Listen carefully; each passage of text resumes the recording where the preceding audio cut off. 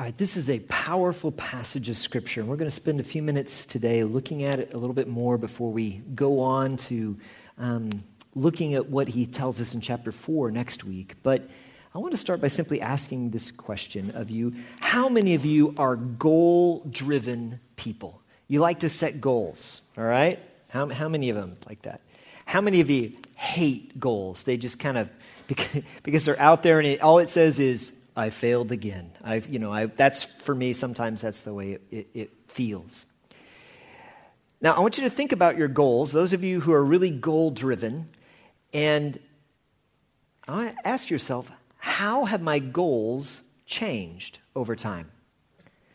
Am I pursuing the same things today that I did 5 years ago or 10 years ago? What are the things that I'm living for? When I was a younger man in my career as a television director and producer, my goals were very focused in on winning awards, on getting more viewers, on producing programming that I thought would turn the world upside down. None of it ever did, but it felt like it might. This next show would be so amazing. And it was forgotten about 20 minutes after the program ended, because that's the nature of television. And so it didn't take me very long to realize that the goals that I was living for in my career were not really goals worth dying for. They weren't goals worth investing my heart and my life in. Paul is in prison. His early life had been characterized by a zeal for God, driven by his religious upbringing, and he was a persecutor of the church. And he put all that he was into trying to purify the religion, and because he thought Jesus Christ was not the Messiah. Until one day, he meets him on the road to Damascus, and his life is completely changed, and he realized that everything he was living for was wrong. It had some good foundations, but he had missed the most important part. And then he becomes a missionary, and his life is engaged in taking the gospel to different continents and planting new churches. And it's an amazing time of adventure, of seeing God do wonderful things. But now he's sitting in prison. But it is there in prison, where he's chained to a guard, where his true life pursuit is revealed. And he talks about the thing that he really is living for more than anything else. What is his goal? Well, let's see. He says in verse 14, I press on towards the goal for the prize of the upward call of God in Christ Jesus. Paul says that now he realizes that the deepest desire of his life, the greatest pursuit that he could ever pursue, is to make his prize Christ himself. That's what he wants to live for. And it is a goal worthy of all of his life. Now, what does that look like? This prize, this upward call that he's longing for, living for. Well, he tells us what that is in the verses that Keith read for us earlier, but back up just a little bit to verse 8. So if you're there in Philippians chapter 3, back up to the end of verse 8, and he says, this is what I'm living for, in order that I may gain Christ and be found in him, not having a righteousness of my own that comes from the law, but that which comes through faith in Christ, the righteousness from God that depends on faith, that I may know him and the power of his resurrection, and may share his sufferings, becoming like him in his death, that by any means possible I may attain the resurrection from the dead. Here he lists out what he's living for, what he believes is the most important thing we can pursue in life. And I want to encourage you that there are some life goals here that are worthy for you and I to pursue as well, with all that we are. Well, his first life goal is to gain Christ. That's what he says in verse 8. And he describes how that occurs. He says, to be found in Jesus Christ, not because I've earned it, not because I've proven to be more zealous or more religious, but by faith. And the greatest pursuit any of us can have would be to know the God who created us, to gain a relationship with him. Some of you are here today and you don't have a relationship with God. Maybe you know some things about him. You've gone to church some. You've discovered some things. And there's a draw. You see something about Jesus that attracts you. But you've not yet gained him as your own. You don't yet have a relationship with him. Today, he is inviting you to simply call upon his name. Say, Jesus, if you really are who you say you are, I want to know you. And so today I'm asking to know you. I call upon the name of Jesus because the Bible says that you are the Savior, that you have taken this problem that we have of sin because all of us fall short. All of us don't measure up to perfection. All of us are sinners. And you took my place as a perfect, righteous, holy God. You willingly gave your life for me. If you love me that much, I want to know you. Would you just ask him right where you are right now, Jesus, if that's true, I want to know you. The promise of the scripture is if we call upon his name, we will be saved. And it begins in that point. And if you do that today, we would love to visit with you and help you grow and understand what that relationship looks like. Help you take steps that draw you further into that relationship, steps of obedience, steps of discovery. In a couple of weeks, we're going to have a celebration of baptism. And maybe that's something that you hear. Maybe you've already embraced Christ, but you're ready for that next step in your relationship with him. Paul says that's his number one life goal, is to gain Christ. But he goes on, he says, I don't want to stop just there. I don't want to just be saved and have that box checked off. If God is real, I want more of God. And so his next life goal is one absolutely worthy of pursuing. He says he wants to know Christ, not just know about him.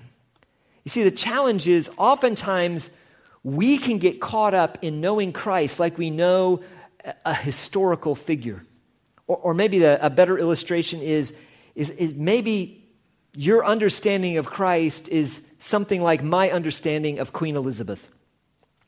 I know who she is. I know kind of the general area of where she lives. I know a little bit about what she's done, but I confess I have never met her. I've never spent any time with her. And there are people that know her far better than I do. Ben Bowman, for instance. Ben knows a lifetime's worth of knowledge more about Queen Elizabeth than I do. But I'm pretty sure thus far you've not yet met her, have you? One of his life goals would be, I'm sure, to meet Queen Elizabeth. That would be cool. That would be amazing. We can do that with Christ. We can know a lot about him, but never meet him, never experience his presence. Paul is saying that's the pursuit of my life. That is worth living for. I want to have a personal intimacy with the God who created me. And that's what he invites us to. You know, I've never been invited to Buckingham Palace, but I've been invited by the God of the universe into the throne room of the Creator. How amazing a privilege is that? And if I was to be satisfied with just knowing about Christ instead of being in a growing relationship with him, I'm pretty sure that when I come to the end of my life, I will discover I missed out on the greatest treasure that could ever be. Well, his third goal is to experience the power of Jesus' resurrection. I want to know Christ and the power of his resurrection. Paul knows that the greatest event in all of history is Jesus rising up from the grave.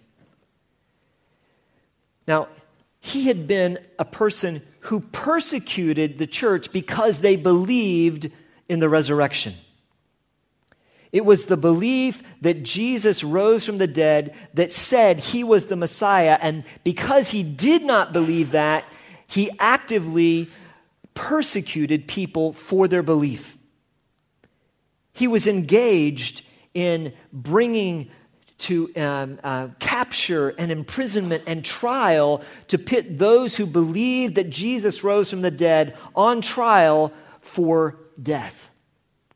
He was there at Stephen's stoning. He was standing holding the coats, approving of what was going on. And so his whole life has been turned around because he's encountered the risen Savior, and now he would know the power of his resurrection changes absolutely everything.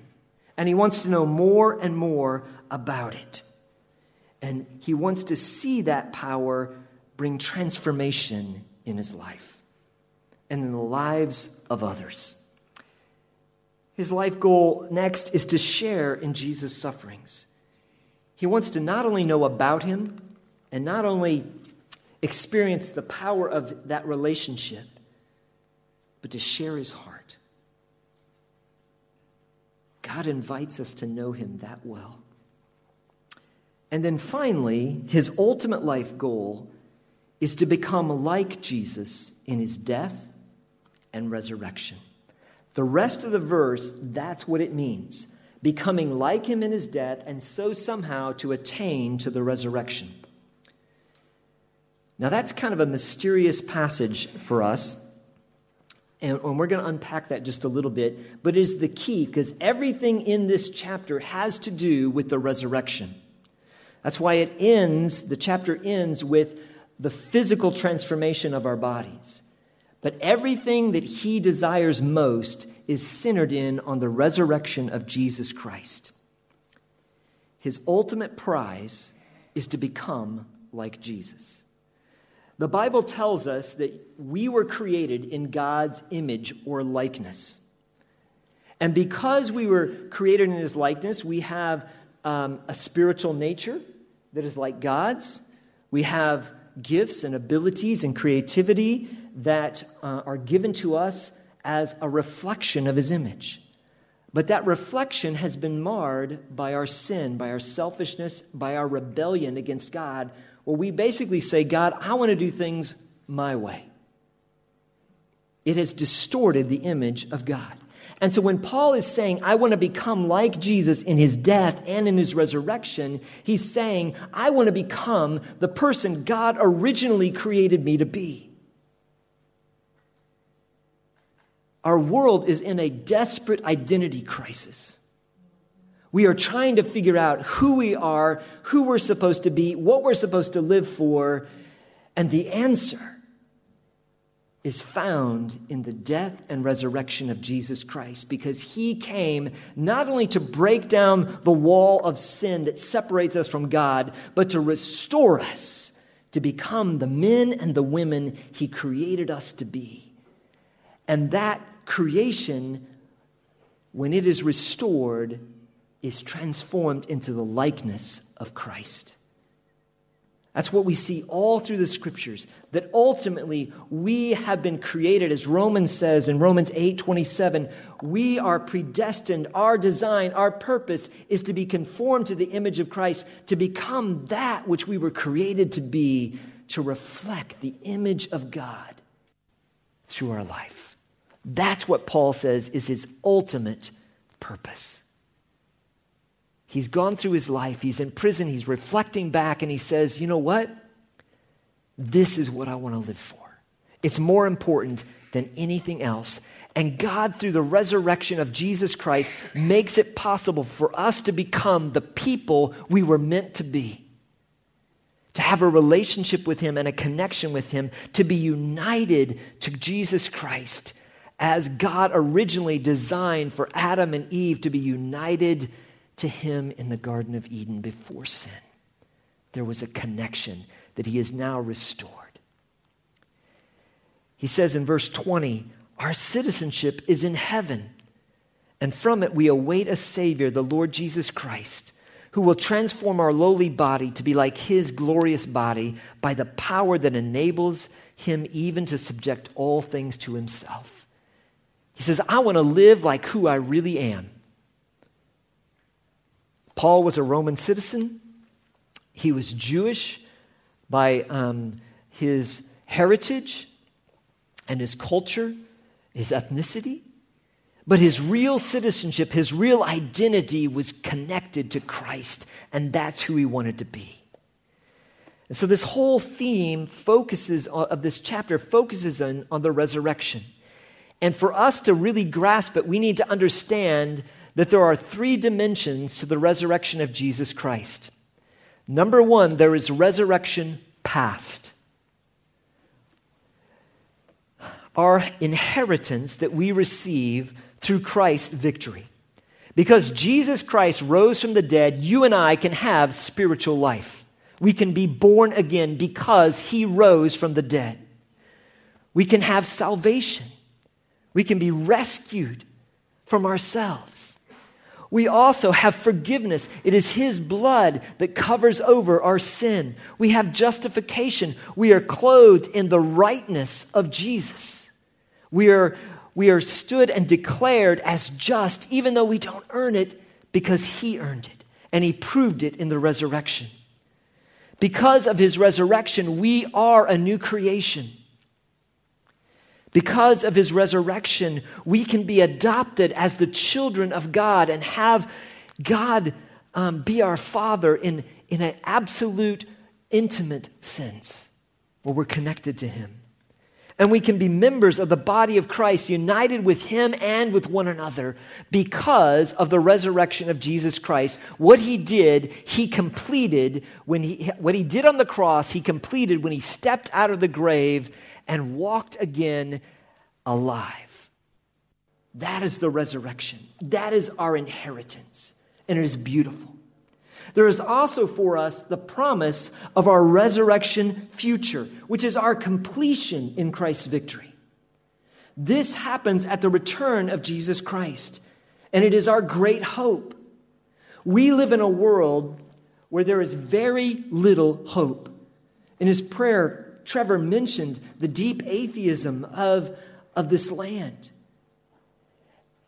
And what happens is when you come to the point where you face death, you realize that if atheism is all that we have, there is no hope. There is nothing beyond the grave, and there is very little hope even in this life unless God is real. And he proved that he is real through his resurrection. But he now offers us this incredible hope. And 2 Corinthians chapter 5 gives us an information about why we long for the return of Christ. We long for the things that are wrong about this life, the sickness, the brokenness, the tears, the despair, to be made right. In 2 Corinthians 5, he says, "For we know that if the tent, which is our earthly home, is destroyed, we have a building from God, a house not made with hands, eternal in the heavens." We have waiting for us this great completion that when Jesus Christ returns, the dead in Christ will rise first, and then those who remain will be gathered up with him in the air. And that resurrection offers us some other great promises.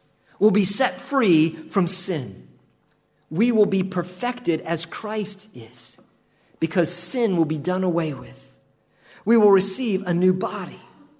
The restoration of God's image that reflects on us will be completed at his return. There'll be a deliverance from all pain and sickness and disease and tears, because Christ will transform our lowly, broken human body to be like his risen body. That's our hope. But there's one more dimension that is highlighted in this passage of Scripture and many other passages of Scripture as well. There is a resurrection present as well. There's resurrection past, which is completed. There's resurrection future, which we are anticipating. And there is a resurrection present, which we are to live right now. And that's what Paul is addressing here in this passage. He wants to live out the resurrection of Jesus now, because that leads to our transformation through Christ's victory. Here's some of what we receive by the power of Jesus Christ's resurrection at work in us now. Joy. Joy comes because God is restoring us. He's changing us. The fruit of the Spirit is something that's produced by the power of the risen Christ. The ability to obey God comes because of the resurrection of Jesus. See, oftentimes as Christians, we become so focused on the cross, which is absolutely essential, that we forget the power of the resurrection. The cross paid the price for my sin. But the resurrection of Jesus Christ enables me to live a life that is changed and obedient to God. I need the resurrection desperately to live, because it is in the resurrection that we have life. Our new identity comes from the resurrection. Our union with Christ comes from the resurrection. The great theological word sanctification, being made pure, is the work of the resurrection. And ultimately, our transformation, our change of being conformed in the image of Christ comes from his resurrection. Now, here's the challenge. We can know about these things because they are truths of the Scripture. And the promise of the Scripture is that if any man is in Christ, he is a new creation. It is a proclamation from God, and he says it is true. It is legal. In fact, the Scripture goes on to say that we are already risen with Christ. In Colossians chapter 3, we are risen with Christ and we are seated with him right now. It's a legal truth, but for most of us, including myself, often it is not an experiential truth. So how does a legal truth become an experiential truth in your life or in my life? Well, the answer is going to sound really simple, but if we practice it, we will find it revolutionary. It is simply this: we have to live as if it's true. In order for a legal truth to become an experiential truth, we have to live as if it is true, based upon what God said and what God did. That's why this is a life of faith. We live as if everything he tells us is true because it is. Now, the best way I can explain this that I know of is to go back to a legal event in my own life. On December 30th, 1983, at 7:35 in the evening, a pastor pronounced Rebecca and I husband and wife. At that moment, we were married. Legally, there was a signature and witnesses that affirmed that it was true. We had a marriage license from the state of Indiana that proclaimed that we were married. Legally, we were married. But if I would have taken that legal truth and not begun to live it, it really wouldn't have made a whole lot of difference in my life. I would have had a piece of paper, and legally I would have been married, but unless I lived as if we really were united as one, as husband and wife, I would have missed out on the most beautiful marriage relationship I could have ever imagined. And here's the amazing thing. I was just as married in 1983 as I am today. But my experience, my knowledge, my intimacy, my connection with that has grown astronomically over the last 30 plus years. Going through challenges, through grief, through hardship, through disease, going through those struggles together and going through incredible joys together has bonded our relationship ever closer together. And so from an experiential standpoint, I am more married now than I was 30 years ago. But legally, I was fully married. I had all the benefits at that moment. The same is true with our relationship with Christ. When you come to Christ, He gives you all of His benefits. All of the inheritance that He promises is given to us. But unless we live as if it's true and live in union with Him, just like a husband and wife live in union with each other, we will not experience the joy and the power of it. That's what this passage is talking about. Now, it centers around the resurrection. And I want to look back at this verse because there's a little bit of a challenge in understanding Philippians chapter 3, verse 11. Because in verses 10 and 11, we see the resurrection. He says, I want to know the power of the resurrection. And then he goes on in the next verse and say he wants to attain the resurrection.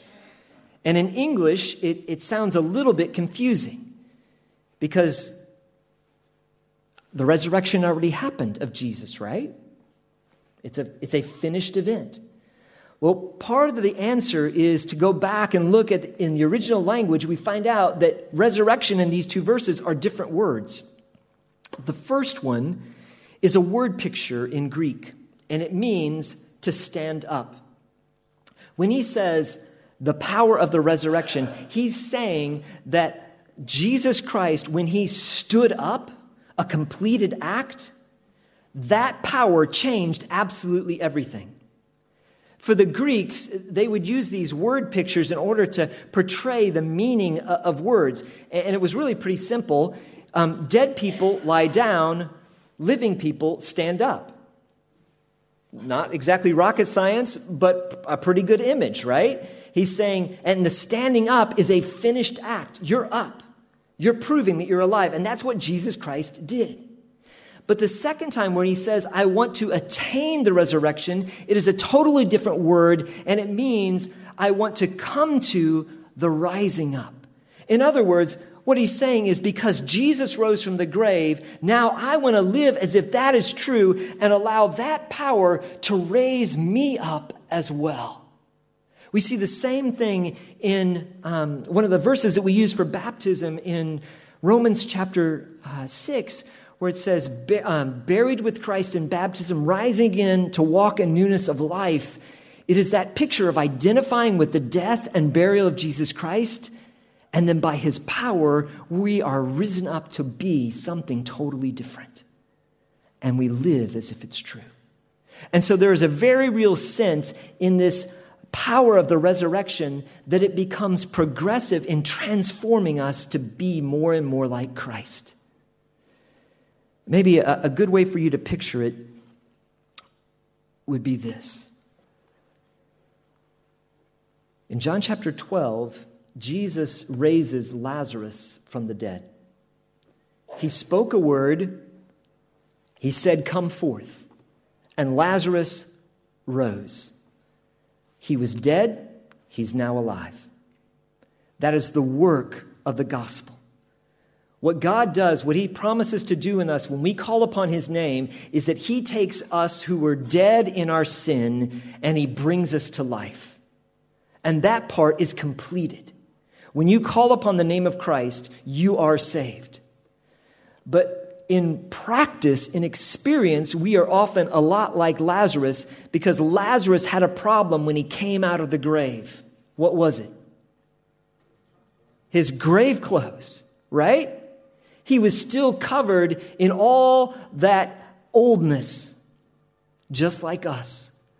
Our old nature clings to us just like the grave clothes of Lazarus. And so Jesus says, unbind him. Cut away the grave clothes so that he can live the life I've given him.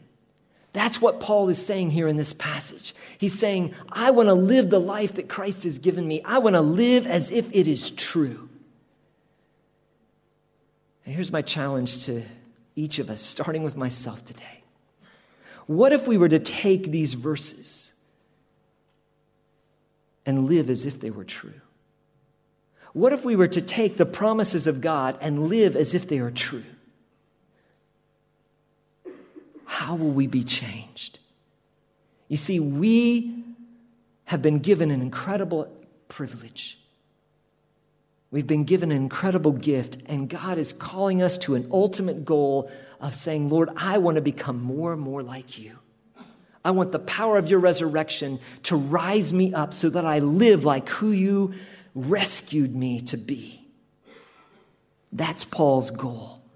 That's his ultimate life. He wants to become like him in his death and his resurrection and live in such a way that he senses the joy and presence of Christ in him and that others see the reflection of Christ through him.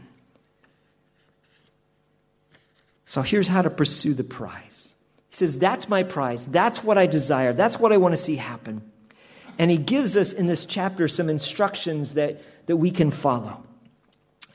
Verse 12, chapter 3. It says, not that I have already obtained this or am already perfect, but I press on to make it my own because Christ Jesus has made me his own. Because he took a hold of me and claims me as his, as he claims you as his, if you have faith in him. He says, that's what I want to make my reality, my experience. I want to live as if it's true. Brothers, I do not consider that I've made it my own. I'm not there yet. But one thing I do, forgetting what lies behind and straining forward to what lies ahead, I press on towards the goal for the prize of the upward call of God in Christ Jesus. Let those of us who are mature think this way. And if in anything you think otherwise, God will reveal that also to you, which is an incredible promise. Only let us hold true to what we have attained. In other words, what he's already shown us, we need to live up to that. We need to live as if it's true. But how do we get there? Well, he gives us this instruction. He says, first off, if you want to pursue the goal of becoming more like Christ, having the power of the resurrection, take off the grave clothes of your old nature so that you can live as this new creation, then first thing we need to do is don't focus on your past achievements. That's pride. Paul said that his accomplishments earlier in the chapter, he says, I've cast those aside. They don't mean anything. They are rubbish. He says, that wasn't worth living for. It wasn't a worthy goal. God did some good things. I did some bad things. But I'm not going to focus on my past achievements. Many of us can get so caught up in trying to be successful that it can keep us from pursuing the true prize of becoming like Jesus Christ. He didn't save us to make us successful. That's the mindset of the world. He saved us to bring us into intimacy with him and to make us holy, to make us like his son. That's why Paul gives an important warning here in the next verses. He says, brothers, join in imitating me, verse 17, and keep your eyes on those who walk according to the example you have in us. For many whom I have told you and now tell you even with tears, walk as enemies of the cross. Their end is destruction. Their God is their stomach, and they glory in their shame because their minds are set on earthly things. He's saying if you want to pursue the right goal, put your mind in the right place. He's going to show us how to do that in the next chapter, in chapter 4. He wants to remind us our true citizenship is that we're not of this world. We belong to Christ. So we need to not focus on our past achievements or on the mindset of the world. Secondly, we need to forget our past failures. They are forgiven. Don't allow the enemy to so burden us with guilt that it cripples us. But at the same time, desire the conviction of the Holy Spirit. I was thinking about that this morning, and I think actually today may have been the first time I've ever prayed and asked the Lord to convict me. Because I don't know about you, I don't really like being convicted. I'd ask if anybody does, but you would then be convicted of lying, so if you said yes. So I know it's not true. But do you realize conviction is good? It's beautiful. Because he convicts us so that he makes us more like you, more like him. It's a good thing. And that's what he says here in this verse earlier. He says, if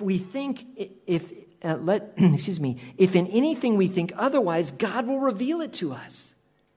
He reveals it to us not to make us feel guilty, but to transform us. Because he gave his life for you. He loves us so much, he wants us to experience his joy and his life to the full. That's why he convicts us, so we can be free to live out who he's called us to be. Thirdly, recognize that neither you nor anyone else has arrived. Paul says, I'm not there yet. Neither are any of us. We're all a work in progress. We all have areas where the Lord needs to transform us and change us, but what we're determined to do is to keep moving on and say, Lord, have your way with me. And fourthly, we're to reach forward. We're to choose to make Jesus our all and all. Straining forward. He says, Paul mentions God's call. And in the New Testament, when this word is used of a Christian, it always refers to God's calling us to be conformed day by day to the likeness and image of Christ Jesus. The idea is a straining is an athletic one. It requires discipline and exercise. That's why it's so important for us to be in God's word on a regular basis and to be in fellowship with other believers. That's why the small groups and the Bible studies are so important, because we can't do this on our own. We need one another. Your gifts, your heart, your insight to God's word is needed by others, and you need them. We are running this race. We're pressing on to this goal together as the body of Christ. One of the ways that we can begin to do that is to change the way we think and the way that we pray. I'm trying to challenge myself to change my praying and use far less of the word I. It's as simple as that. I have been united with Christ. You have been united with Christ. Therefore, I should first be asking in prayer, not what I want, but God, what do you want? What is your will? And what do you want us to do? Because it is your power that enables me to do anything that I do. So I'm praying a little bit more we, but a whole lot more you. Lord, I want to be focused on you. Change my thinking so that I'm thinking less about me and more about you. And that applies to the most ordinary things of life. To being a man, to being a father, to being a husband, to the work that we do, to the simple decisions of life. God wants us to live united with him. And then finally, I believe what Paul instructs us to do is simply to live as if we really do belong to Jesus. To live as if he not only rose from the grave 2,000 years ago, but that he is actively rising us up to conform us into the image of Christ. He is working to change you and me, to draw us close and enable others to see the reflection of Christ in our love, in our actions, in our attitudes, in the way that we live. What if we were to live as if it was true? What difference would it make? When we were back in the States, Becky and I went to one of our son's churches where he serves on staff, and worship was sweet and was beautiful. But there was one particular song that they sang that I hadn't heard before that the worship team's going to lead us on in a moment. And it was a beautiful anthem that talked about Jesus Christ and what he accomplished and his resurrection. But it went on to also have a chorus that proclaims how his name is victory. The name of Jesus Christ is victory. But then the bridge talked about how the risen one, the one who stood up from the grave, is now rising us up by saying the resurrected King is resurrecting me. And I realized that's what I've been trying to understand is, Lord, what does this attain the resurrection mean? It means that you're working in transforming me into your likeness. And so as we sing it, I want to encourage you to make it a prayer, that we would live as if it was true and allow the Lord to change us. So Heavenly Father, thank you for your word. Thank you for the power of the gospel that has transformed us, taken us from death to life. But Lord, help us to live as if it is true, to make that our goal, to live as if your promises, your provision, what you say in your word is absolutely true. Change us, Lord, from this moment on, because we trust not in our faith, but in the power of your resurrection. You have conquered sin and death and the enemy. And you call us to give all that we are to you and promise that when we do, you will rise us up, conform us to the image of Christ. Lord, would you do it for your honor and glory, we pray. Amen.